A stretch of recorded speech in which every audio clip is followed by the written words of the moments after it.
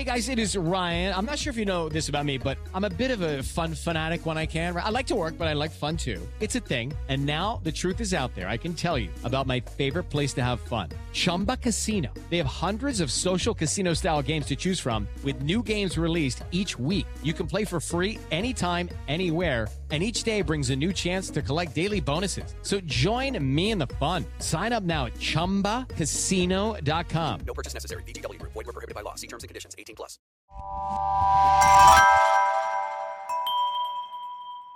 Hello and welcome to this week's episode of Who Killed? I am your host, Bill Huffman, and this is, of course, a Slow Burn Media, Evergreen Podcasts, and Killer Podcast production. On this week's episode, we're going to look at the tragic tale of Patty Desmond, who disappeared on a cold night in December 1965. She had been known to run away, and there was an expectation that she may return home, but the case went cold. And this is where we pick up with author Maureen Boyle, who has just released a book called Child Last Seen, which covers this mysterious case and the tragic case of one 15-year-old Patty Desmond. So with that being said, let's jump into our conversation with author Maureen Boyle. How are you doing today, Maureen? Very good, and thanks for having me. It's always a fun time on your show. I love being on your show. Well, thank you very much. And you have once again been busy, and you never seem to slow down. And what that means is you've got another book out, and this book covers 5 decades worth of investigations. And give me a little bit of, in the audience, a little bit of a taste of what the title is and how this book turned out. The title is Child Last Seen, The Search for Patty Desmond. It's set in Pennsylvania, and it starts in 1965 when a 15-year-old girl snuck out of her house and was never seen again by her family. It is sort of an offshoot, but not a complete offshoot. I learned about this case when I was investigating and writing my second book, The Ghost, the Hunt for the Murder of Police Chief Greg Adams and the Hunt for His Killer. One of the investigators in Pennsylvania, state police investigator, who was a road trooper at the time the chief was killed. When I was talking to him, he mentioned this case and said this would make a very interesting book. And he began talking to me about it, and I did find it fascinating. You know, you really have to go back in time with this book. You go back to 1965, before there were Amber Alerts, before there was social media. Some people may find it difficult to believe that, yes, there was a time before social media, before cell phones, when people had rabbit ears on their TV. In this case, this girl, she was one of 6 children. Her father had died when she was 7. Her mother was a single mother, working very hard to support 6 kids, working multiple jobs. For some reason, Patty got involved with an older man. When you're 15, anyone who's out of high school is really an inappropriate individual to be dating. The person that she got involved with was a 19-year-old named Conrad Miller, who had a criminal record by that time. He was married, and he had an infant child. Busy man very, before very busy. 19. And Patty was very, very shy. She was bullied. And sometimes girls that are that age are attracted to what a lot of women call the bad boys when they are teenagers. And this guy was paying attention to her, and she was flattered by it, and she got involved with him. Her mother strongly objected to it. On the night that Patty went missing, her mother had an argument with Patty, telling her to stay away from this guy. Patty slipped out of the house, hopped in this guy, Conrad Miller's car, and took off with him and his friends. Conrad dropped off his friends, telling him, we'll hook up later on, and Patty was never seen alive again. Next day, her mother notified the police. Police obviously interviewed Conrad Miller and a number of other people trying to retrace her steps. He told police that he dropped her off near a fire hall, and that was it. Police did not believe him at the time, but they couldn't prove anything otherwise. They couldn't disprove his story. They kept on pushing him, kept on interviewing other people. There's a lot of false sightings of where Patty was. Fast forward a number of years, state police then get involved. Patty's sister asked someone who was involved in the court system, how come the police aren't still looking for my sister? And then he got in touch with the state police and a new investigation started. State police then re-interviewed everyone, did a lot of extensive work at that time, and still could not determine exactly what happened to Patty. They did suspect that she was dead. And they did have a prime suspect who was Conrad Miller. Eventually, the trail went cold because they couldn't arrest him because they had no proof that he did her any harm. We get into 1985. Someone came forward and eventually the case was solved. What I found fascinating about this case is that it really illustrates what happens when people do the right thing, when they follow their moral star, if you will, and look at what is the right thing to do. People often, they battle in their head and in their hearts, do I tell or do I not tell? What is the right thing? Who will get mad at me? Who will this harm on both sides? And the person who came forward, it was very difficult for the individual to come forward. And I go into great detail on that issue in the book about how difficult the person found it to come forward. But it was the right thing to do, and sometimes people have to turn into their hearts and be grounded in what they believe is the right thing to do. And that's what happened in this case. This is also a case of justice. Can you ever find justice when it comes to a murder case? I mean, it isn't a spoiler that Patty was dead. You kind of assume that right from the start. But in all of these cases, and in all of the murder cases that I've covered, both as a newspaper reporter and as a book author, there is always that sense of, is there ever justice? When someone is dead, and even when someone is prosecuted, that doesn't bring the individual back. You know, we've all heard the line from victims and from victims' families saying, you know, at least the killer's family can visit him or her in prison. We have to go to the cemetery. And this case, like so many others, leaves you with that same very sad feeling and outcome. This is set in a very small community in western Pennsylvania. This is a community where people don't lock their doors, where there isn't a lot of crime, where you don't expect things like this to happen. It's a very hardworking community, very rural. In 1965, what kids would do is, ride horses and ride their bikes for miles and miles and miles. Their neighbors might be a mile away. There was no reason to go to an adjoining town unless you knew people who lived there. Families are very, very close. Everyone knew each other. People stay there. Not unlike the community in my first book, Shallow Graves, that was in New Bedford, which is a small city where people are born there, they work there, they die there, they have large families, and everyone is interconnected.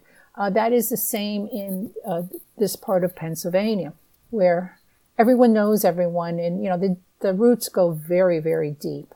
So people remember things. How many people live in that community? In the different towns, it ranges from 1,000 to about 5,000 in a smaller community. Very intimate, particularly in that time, during that time period. Very, very intimate. The largest city is Butler, which is also a very small town, a small city. Mm-hmm. It's not that far where Patty went missing. It's not that far from Saxonburg, where Police Chief Greg Adams had been killed. So it's it's a very intimate community, and a lovely community. And everyone who is there involves people who are good, hardworking individuals. And to see something like this happen and go unsolved for so long is really, really heartbreaking. And what's interesting about the case is that many people didn't even know about this case. And not unlike the murder of Police Chief Greg Adams. Greg Adams, his murder was well publicized in Pennsylvania, but in Massachusetts, where his killer was found, was from, there was like zero press. It was like 1 or 2 stories. People didn't even know about the case. And in this case, the disappearance of Patty, as I went through the archival newspapers, I could not find any articles about her disappearance because she was treated as a runaway. And during that period of time, particularly in 1965, so we have to go back to 1965 in all of this. In 1965, that is, the era of Flower Children. Going off to find yourself. Yes, exactly. And there was no, Amber Alerts, and there was no database of missing persons. So when a 15-year-old goes missing, there was always a tendency to think, okay, she's run away and she's gone off to a better life. And in this case, that was not what happened. The case is very interesting in the sense that you had a girl who she probably felt 16. She felt like she could go out and be an adult, and she was seeing an older guy. It was empowering to her. And then for her to be, it was pretty normal for her to sneak out like she did? Not really. She would go out. Okay. But in a situation like that, when she snuck out when her mother told her not to, that was, I think, very surprising to the family. The mother, Patty's older sister, told me that the mother sometimes would lock the back door because it was one of those key locks where there's a lock on the inside and hang on to the key. And that's why Patty went out through the basement that day. Her mother thought, she's not going anywhere because I got the key. Recovered. And she still snuck out. And the Conrad Miller, I saw one of his mugshots from that era. And he looks very, very different than how he looks today. During that period of time, someone described him as, he looked like James Dean. And when you look at his mugshot, you can see, thin face, the hair. He had that bad boy motorcycle look, even though he wasn't on a motorcycle, but he had that look that, young girls who think that they're older than they are and they're looking for true love, and he's paying attention to her. That you just understand how it all happened. Definitely. I mean, I think it's so easy, especially in 1965, where, you mentioned it earlier about the difference between being in high school and dating somebody and being in high school and dating somebody. And that is an interesting perspective to have because obviously there's a lot more life experience there. I think that's the attraction sort of to that person is that, oh, look at, he is the bad boy. He knows, look what he's done and check this out. And it's very attractive to an impressionable teen. And just, it's almost human nature for her to fall for that type of person. And it's not anything it's not like she did anything wrong. I don't want it to sound like that just because she was dating somebody older that she was, it's not like he was... But she was just a kid, and she was a sophomore in high school. She was. And he was married with a kid at 19. And when you are in your 30s, that part is the definite big difference in this case. Criminal record, child, and he was married. So, I mean, trifecta of awfulness. Those are all red flags. Now, if she had a chance to be older, women who are in their, late 20s or 30s or even early 20s, they have more maturity, they have more life experience, they could see those red flags. But when you have someone who's 15, where they think they might know it all, or they're looking for true love, the fantasy of true love, that's how these things can happen. And that's how they can be used and abused. And, that's why we have laws involving minors. So he was, and also that age difference. If you're in your 20s, that age difference isn't as big because of your maturity level. But when you are a teenager, it is huge. I agree with that take. And it sounds like she was just kind of just looking for a good time and probably just got caught up in a situation that she was not ready for. And who really is? You're getting involved with a married man. She was looking for love, and it was a fantasy for her, finding true love and that sort of thing. As 14, 15-year-old girls often do. They just don't get it because they don't have the maturity. In 1965, did they have those laws on the book, or was that okay? Yeah, I was just wondering if that had been something that they've course corrected on, and you've seen that. I mean, you see that in different states. I mean, some states you can legally get married at 16, and it's like, okay, that's weird. In most states, you need parental permission. Yeah. Sure, but still, it's still far too young. It's definitely far too young. It is. It really is. But we have to remember.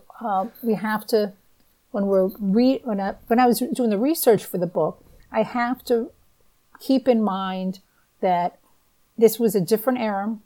This is a different place. Now, I'm from the Northeast. I've always lived in New England, and I've lived in primarily cities. So my life experience is very, very different than someone who's been living in the country. 100%. Particularly in a rural area. So when I was writing and doing the research, I really had to put aside any of my preconceived notions of what life should have been and what anyone should have done, because that wasn't the opportunities that were available at that time. Even opportunities for Patty's mother. She had 6 kids.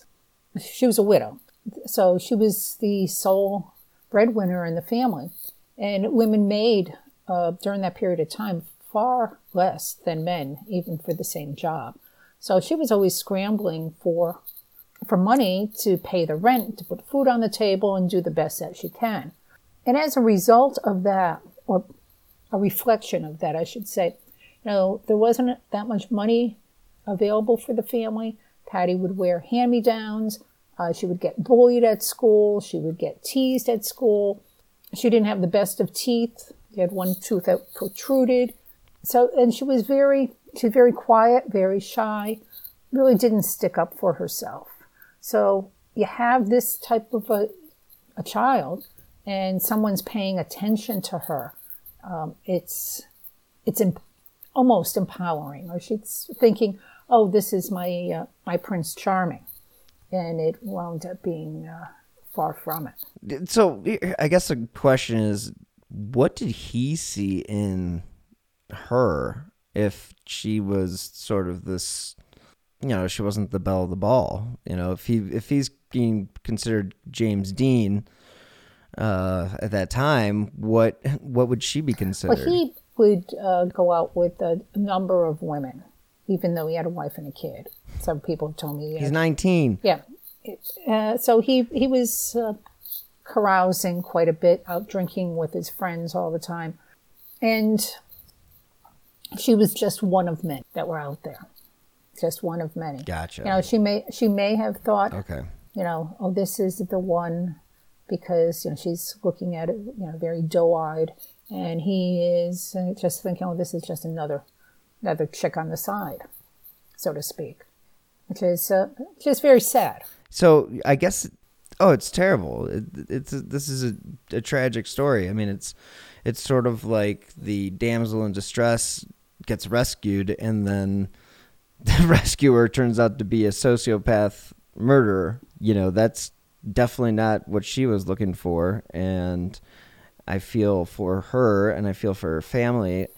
Where in line was she with her sisters as far as, you said, I think you mentioned she had an older sister, but she had 6 siblings, or 5. Yeah, there was 3 girls and 3 boys. She was the youngest girl. When she went missing, both of her older sisters were out of the house and married. 2 of her brothers were out of the house. It was only her younger brother who was still at home. And the youngest boy was younger than Patty and was very, very close to her. I think he has since passed on, but he took her disappearance very, very, very hard because he was always thinking, people have told me he was always thinking I should have done something to stop her that night, even though he was younger than her, and I think he was 12 at the time, and there was nothing that he could have done to change things, because who would have thought that would have been the last time that he saw her alive? Now, what was the age gap between the sisters? Because it just is interesting to think that they were both married, and maybe she's trying to fulfill that aspect of her life as well. 5 years, and the oldest, I believe, was several years older than that. So we're talking 5 to 7 to 8 years older. Yeah. Yeah, you just know what I'm saying, like where you want what you don't have, and you see your friends or your family and think, oh, well, that would be awesome. And even though she's not of age, I guess by dating somebody older, she's sort of getting a little bit of taste. A ticket out of the house, a way to have her own home, to try to be older than she is, to have that white picket fence type of thing. I'm sure that's what she was looking for, a home of her own, a place of her own. It's sad when you think about what she wanted and then what ended up happening, because her intentions were nothing but and now the man who last saw her, of course, he had a criminal record, and even after she disappeared, the charges against him on other crimes, just one after another. In South Carolina, in Pennsylvania, he did some serious time for rape and robbery and a variety of other things. So we're not talking about someone who was like, there was some serious crimes that he was charged with after she went missing. What was the crime that he had committed before he met Patty? He had a lot of B&Es, assaults, that type of thing. Nothing major, but he still did, in and out of jail. Nothing major, but on a path of... Definitely on the path. And he was the type of person, today, a lot of cops would call them frequent flyers, where they are always getting arrested, so they know who they are by name. They see him on the street. He was one of those. One of the investigators said this guy was always referred to as a toad, which is a phrase I had never heard before. I found that interesting that's what they would call him, which was another word for frequent flyer, someone who is always in and out, out of handcuffs. I had to have someone explain it to me, and then I realized that is another, perhaps a regional description of what in the Northeast we in New England call a frequent flyer. Who knows what it is in the South, and who knows what it is out West, and then Yep. And what is interesting about this case is once they were able to get more information about where Patty was, they were able to solicit help from the University of Pittsburgh and some grad students there in ultimately solving the case. What I like about... And what year would this have been? I'm sorry. This is 1985. Okay. And that's when they got the funding? They got a little bit of funding to be able to find her. But what I find fascinating about all of this is, and this is one of the reasons why I like going back in time in a lot of these murder cases, is you get to see the start of people's careers. The people that were involved from the University of Pittsburgh that helped Pennsylvania State Police in ultimately solving this case so that they could press charges. One of them became an FBI agent and was really prominent in the recovery of remains throughout the country through his work. The other one, Dennis Dirkmatt, he is considered and I did not know this initially, but he is considered one of the premier people in the country, if not the world, in the recovery of human remains. And this was his first big case as a student. And it's one that really sticks with him. So as a result of this case, I had to do a lot of scientific research and read a lot of reports on recovering remains and what they look for, and looking up different types of the descriptions, and then I don't want to use the word dumb it down, but make it readable so the average person understands what this is. Because, I was a journalism major, English minor. I stayed away from all science, all math, foreign languages. They all made my head hurt. All of those subjects. I just couldn't do it. I think that goes for a lot of us journalists. Yes.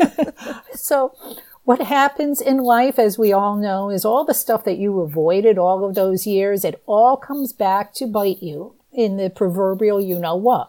Because and this is the first time this has happened, where I have to deal with science and scientific research, things I don't have a background in, but I now find absolutely fascinating.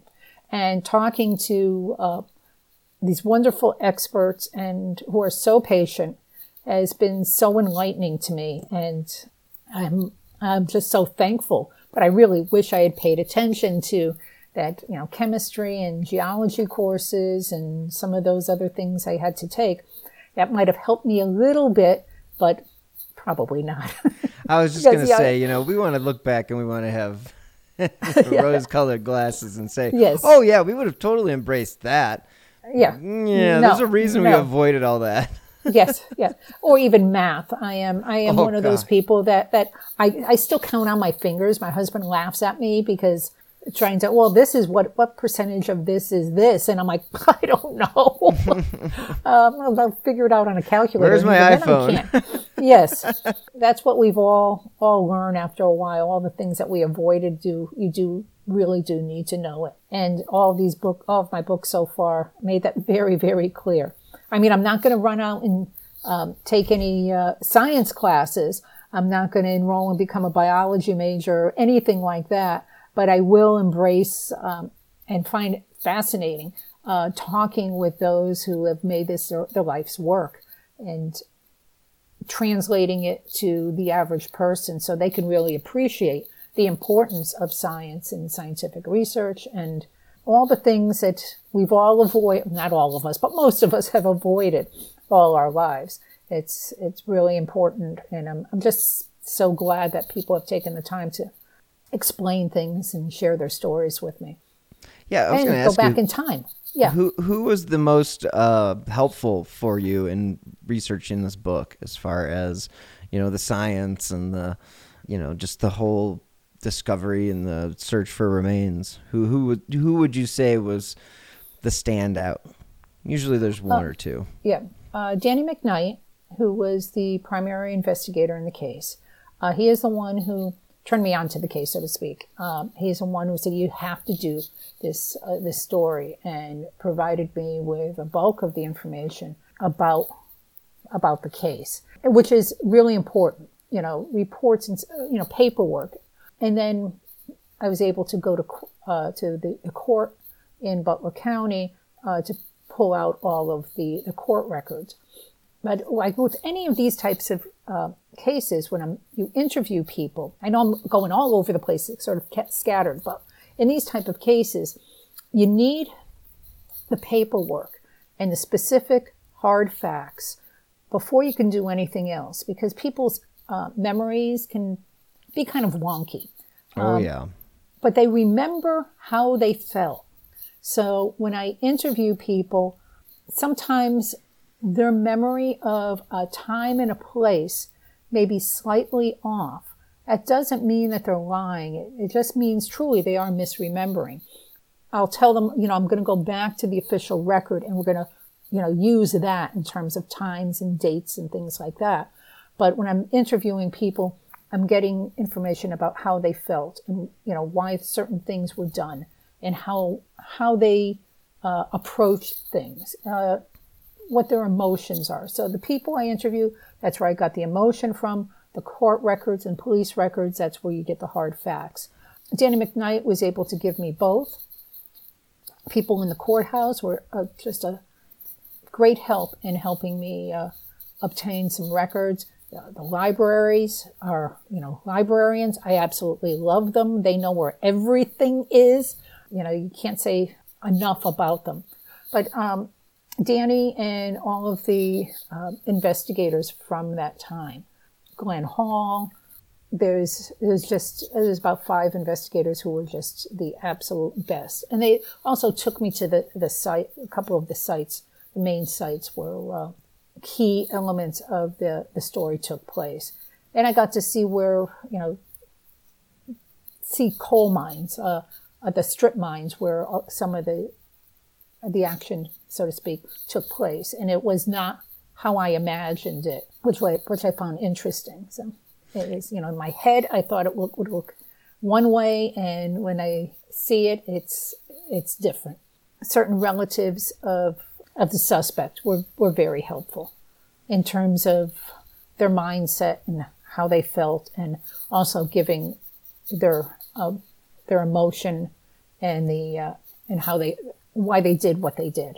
It's amazing how these investigators are so invested still in certain cases, and then so willing to work with a journalist or an author to tell the story, because as you said, this story was basically unknown to a lot of people, and it's super important to really get these stories out there, because she was a person that was missing for years and years, and to think that it took a team to finally find some closure, or whatever you want to call it, because we know that's not necessarily the proper, because there's no such thing when it comes to murder. But it's amazing how these guys work together, and then all these years later they can come and use the technology that they now have at their disposal to do what they needed to do and could have done if they would have had those tools potentially back then. That's an excellent point, especially with this case. If they had the tools that we have today, I think this case would have been solved much earlier, but they didn't. So it gives people an insight, these older cases, an insight into all of the work that it takes to solve a murder. And it is very much, boots on the ground, knocking on doors, interviewing people. That is really what most of these cases are based on, and how they're solved. Today, in some ways, I think we're a little bit spoiled. Everyone is thinking, there's got to be DNA. DNA is going to solve everything. But it doesn't. It's not the end all. Sometimes there is no DNA in cases. Sometimes, and particularly in older cases, you may not have DNA. Because DNA can be degraded or improperly stored. Or they just didn't think about it because it wasn't a thing. Yeah, it didn't exist like in the 1960s. I mean, that is not what people... You can't think like, maybe. I mean, and kudos to the people in the 70s that did start to, there were more opportunities of technologies and things like that, where they did start to save more of the stuff just in case. But in 1965, that's not even imaginable. It definitely was not. I think it really does show the hard work that goes into these cases and the commitment that law enforcement had in trying to solve these type of cases, as well as the barriers that they had. Today, cell phones that can be pinged off of different towers. There is DNA. There are cameras everywhere. Even you can even track some vehicles, but that was not the case then. So it really was just knocking on doors and having that gut feeling that something is not right. in this case, all the investigators, including the original investigators in the case, always had a bad feeling of what happened. They had a good idea what may have happened, but they couldn't prove it. They could not prove that it was just a, quote unquote, runaway teen. And it was, obviously it was not a run. She was not a runaway. And this Conrad Miller, I mean, you would think that they would have really put the screws to him, tightened him, knowing that he had all of those things that sort of were red flags. It's a shame that they didn't get as much out of him as they'd hoped for. You hope that they do, but... Yeah, they pushed him and brought him in and brought him in and brought him in. But they could not shake his story. Even though they didn't believe it, they could not shake his story. Yeah, and again, that goes back to what you were just saying about if there were cameras, and easily you could say, oh, well, why was your car in this area at this time? And nowadays, that's so simple. But back in 1965, that was just not even in... Yeah, back in 65, investigators were very much like Sherlock Holmes in terms of following actual quote-unquote clues. Today, they still do that, but there is a larger scientific bent to it. It's changed in many, many, many different ways as far as investigations go. As far as Patty's case goes, is there anything that we haven't talked about as far as, I don't want to give away like any of the important stuff that's in the book because I want people to go and buy the book. So do I. Yeah. So, we've covered, obviously the nuts and bolts of this particular case. Is there anything that we didn't talk about that as a reader you think that would be something that would bring them to the book? I think if you're looking for a story of heartbreak, of intrigue, sort of a thriller, and also a step back into history, this is a book for you. It really gives you good insight into law enforcement. It gives you good insight into 1965. It gives you good insight into what women faced during that period of time, what all families did during that time, how cases fell through the cracks. I think people today often are too judgmental in when it comes to some cold cases of, well, why didn't they do this? Why didn't they do that? I think this book explains why certain things are done and why they were done a certain way back then. Doesn't mean that, yes, could things have been done differently? Yes and no. There were limits back then. But I think it'll be an enlightening read and I don't want to say feel good, because when it comes to murder, there is nothing to feel good about, but it does gives you a sense of faith in a community and faith in humanity and faith that people do the right thing. And I think that's very encouraging for all of us to know, particularly in these times where people seem to be going at each other.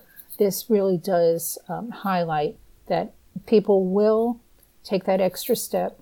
People will face criticism to do the right thing, even when it is hard. And I think that is one of the key elements in this book, how one person really overcame the fear that what would happen when they did the right thing. It's certainly an incredible book, and it definitely shows the never give up attitude of the investigation. And I think that is what kind of resonates the most, is that there are people out there that care a lot. And even if they're not family or whatever, these are important things to them as well as to the community. And for them to go and put in that extra effort, extra work, extra time to bring some sense of an ending to this particular story, it's just hats off to them. I agree. I agree wholeheartedly on that point. How many of the family members are still, like sisters, siblings, still alive?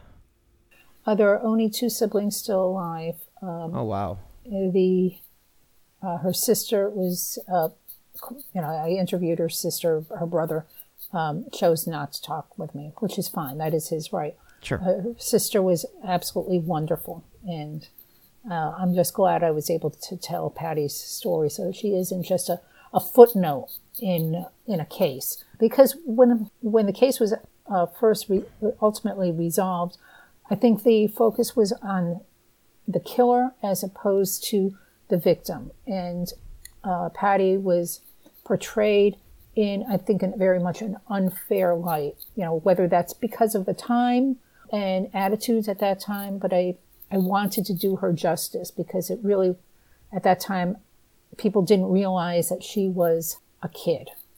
Yes. And it wasn't highlighted enough.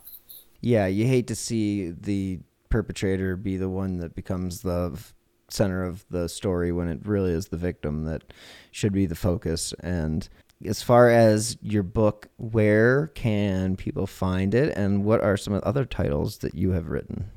You can find Child Last Seen at Barnes & Noble. It's on barnesandnoble.com.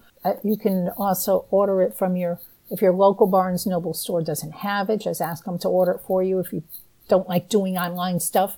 It's available on Kindle. The last I checked, on Amazon it was sold out, but they're getting more copies there. So, and I think Books A Million and wherever you get books, if you don't see it in the store, ask and they can order it. It's through Black Lion Publishing. So it's out there. It's out in the wild. It just came out. It just came out. And the audio book should come out probably in the next month or so. That's exciting. Yes. My other books are Shallow Graves, A Hunt for the New Bedford Highway Serial Killer, also another true crime book, and The Ghost, The Murder of Police Chief Greg Adams, and The Hunt for His Killer. The 2 hunt books, and this is a search book. You've got a niche, and I'm lucky to get to interview you about each of these books every time that you release a new one. I so appreciate it. And if anyone wants to follow me on Twitter, it's Maureen E. Boyle 1 on Twitter. I've got an author Facebook page. I'm on Instagram. I think it's Maureen Boyle or Maureen E. Boyle, something like that. It's easy to find me. And I've got 2 websites, MaureenBoyleWriter.com and Shallow Graves, the book. I'll throw the links in the show notes. Anyone who wants to reach out to me, please do. And anyone who knows who the New Bedford Highway serial killer is, has any information on that case, please get in touch with me. I will make sure that the proper authorities get the information. So particularly in that case, which is a case that's near and dear to my heart, anyone who knows anything about that case, please, please, please reach out to me. Well, Maureen, it has been a pleasure having you on this show once again, and I can't thank you enough for giving me so much time of your day, and I wish you nothing but the best of luck, and the fact that it's already sold out on Amazon, kudos. All right. Good. Thank you so much. And it's always a pleasure to be on your show. It really is. Yeah, well, it's always a pleasure to have you on, and again, thank you so much. Thank you so much to Maureen Boyle for taking time out of her very busy schedule. She is an incredible writer and a great journalist. So if you have the opportunity to pick up one of her books, I highly suggest it. And again, you can find her in the show notes. I will provide links. As you guys know, I do drop new episodes every Friday. And if you want to follow me on Twitter, you can do so at BillHuffman3 or on Instagram at slow_burn media. And that is slow minus the W. So again, thank you guys so much for tuning in this week. I really do appreciate you and wouldn't be here without it. So thanks so much. And again, as always, stay healthy and be safe. Hi, podcast listeners. I'm Carol Costello, a former CNN anchor and national correspondent. This January, I'm launching a podcast about one of the first cases I ever covered as a journalist. It's one that stuck with me all of these years, the one that buried itself under my skin and stayed put.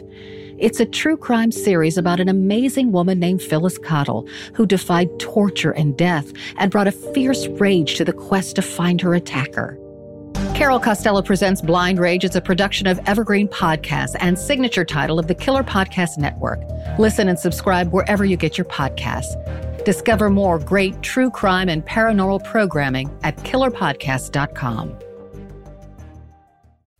Are you tired of seeing your teen or young adult struggle on a path that clearly isn't the right fit?